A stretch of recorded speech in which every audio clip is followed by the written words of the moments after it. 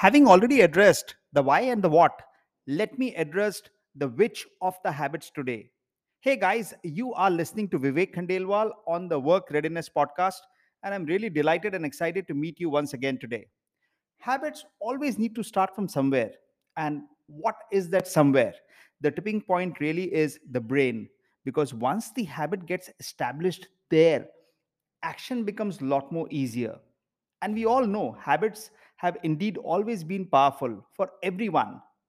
If they are performed on a regular basis, they truly possess the power of compounding. Just like the way we talk about simple interest and compound interest, what happens with money also happens with our own brain, also happens with our own mind.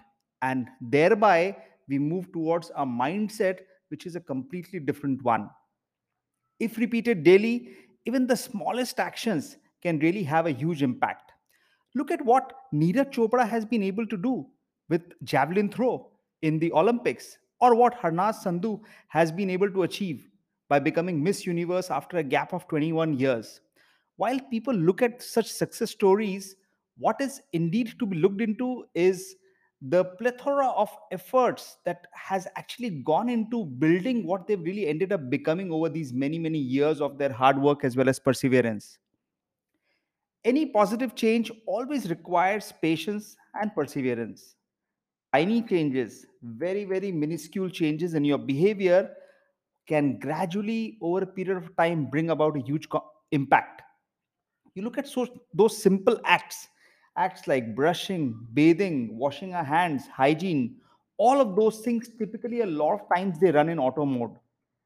For a student completing assignments, it's also a matter of habit, whether someone does it at the last minute or someone proactively does it. Participating in the events, any event that happens in different environments, maybe for a working professional or for a student or anywhere, even when someone is part of a community or a society, participating, how it really comes in auto mode for some people and how some people really need to be nudged very hard. Have you observed that? Think about it, reflect from your own circle of friends, families, and you'll be able to find innumerable number of such examples. What if I say that, what will really happen to someone if that individual consumes sweets every single day for the next 365 days?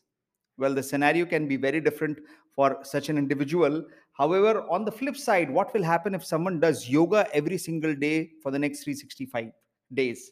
The scenario then again also will be very different. And I'm sure you are able to resonate and connect with exactly the kind of message that I'm trying to draw with respect to habits. Now, the entire point is, if we have to really build ourselves, what are those set of things that we can really build into ourselves as part of moving outside of our comfort zone? Well, here are my list of 10 pointers that I would like to leave with you today. I hope you have your notepads as well as pens ready. Point number 1 is managing your time. A lot of times we struggle to differentiate between urgent and important tasks. And thereby, what happens is the habit that we have cultivated over a period of time, anytime, anything that comes in between, we immediately pop up our mind there. And for us to get back to the same work, it typically takes a good 20 minutes. Number two here for you is, we all desire to get up early in the morning, but how many people actually end up doing that? And more than that is, do people really get little sunlight early in the morning? And then, yes, obviously goes without saying, doing a little bit of exercises and stretching yourself.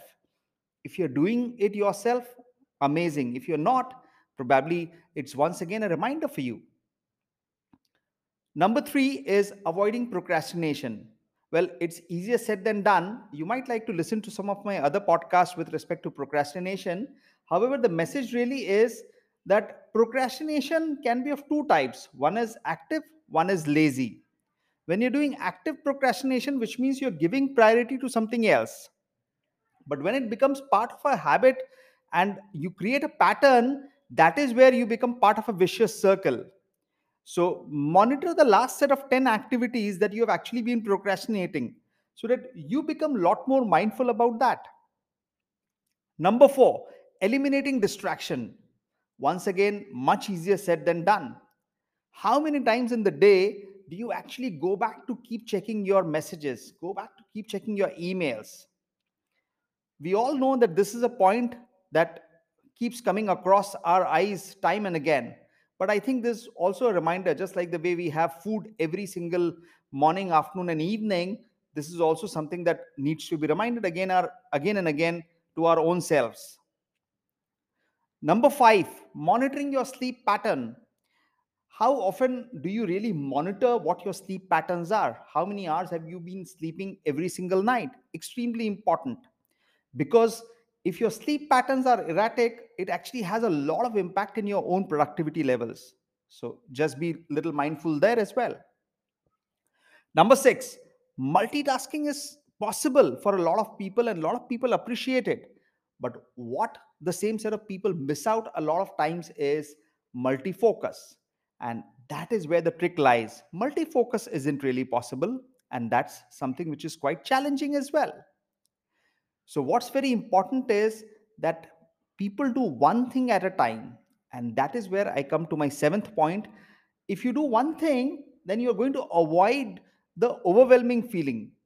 And the way to manage this trick is just to plan top three things that you're going to do every single day. There might be five smaller things, but planning to do top three things is the key. Number eight, simplify everything. We see that a lot of times things are a lot complicated in front of us than they actually are in reality. So try to find those simple answers even to those complex problems. Number nine, limit the times that you check the news every single day. Create a pattern. Maybe you're checking it just once a day or maybe twice a day, whatever. Depends upon whether you're checking industry news, just generic news. Because every time that we absorb those negative news into our head, those things keep running and we start to accept those thoughts into our mind, and they actually end up resulting in different kind of activities also for us. Number 10 and the last one is plan and take up a hobby where you can really progress. It could be as simple as a craft, it could be probably painting, drawing, it could be writing, it could be singing, it could be podcasting, it could be any of those things, but plan them. I hope you must have picked up some golden nuggets from here. Whatever you have picked up, do comment back and do follow this page and share this amongst your friends and families. Thank you so much. Cheers. God bless. Bye bye.